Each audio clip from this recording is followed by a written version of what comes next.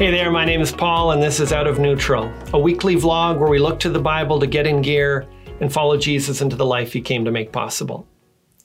Now, today I want to talk about how to see your identity through the Bible. Today there's a tendency to understand our sense of who we are in light of our feelings and ourselves. The answer's in our heart, we're told, but many people don't like the answers they find there. Our heart can be cruel and often misleads us. There's a song by Casting Crowns called Who Am I? That captures the comfort and reassurance of somebody who has built their sense of identity from the Bible. It says, "Who am I that the Lord of all the earth would care to know my name, would care to feel my hurt? Who am I that the bright and morning star would choose to light the way for my ever-wandering heart?" In a single stanza of their song, they express a number of unique aspects of the Bible's perspective on identity. Notice that there's no disguising the weakness. He can acknowledge his hurt and even admit to having a wandering heart. He can do this because he feels the care and attention of a God who sees him for who he is and still loves him. He can also do this because he sees Jesus lighting the way and helping him to become all that he longs to be. These three aspects of a healthy identity come straight from the Bible. Let's consider them in turn. First, I need no longer be defined by my past. The Bible makes some brutal declarations about our past that we'd prefer not to hear. It talks about our darkness and our sin and the consequences of that in our lives. But even if the Bible didn't mention these things, the fact is they're real and we often feel them. Today, the tendency is to avoid that by redefining the things that cause us shame and celebrate them instead. In the Bible, Jesus instead issues an invitation to all who would turn to him that their past need no longer define them. In a relationship with Jesus, I become alive in him. I'm spiritually born again as a new creation. That means I have new potential and new resources.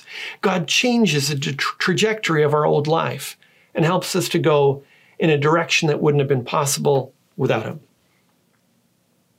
The second thing is I'm loved and valued by God. As people have tried to understand themselves apart from God, they say things like, "I love myself and that's all that matters." But that's not all that matters. Through faith in Jesus, a person enters into the love of God, and that love changes our sense of worth. The Bible says that we are sons of God through faith. 1 John 3:1 says, "See what kind of love the Father has given to us that we should be called children of God." He urges us to reflect the love that we have as God's children. And we're not just children, but heirs.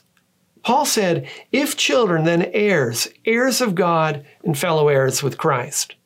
And in him, we've obtained an inheritance."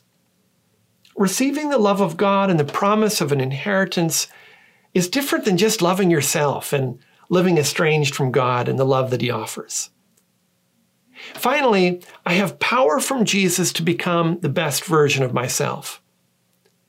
The secular version of identity says, "I have all I need within me. I am the best version of myself." But I'm not sure that anybody really believes that. You can say that you're a boss, but it doesn't make it true. And in looking within, we cut ourselves off from the power that God alone provides. Jesus said that in a relationship with him, we receive strength from him like branches from a vine.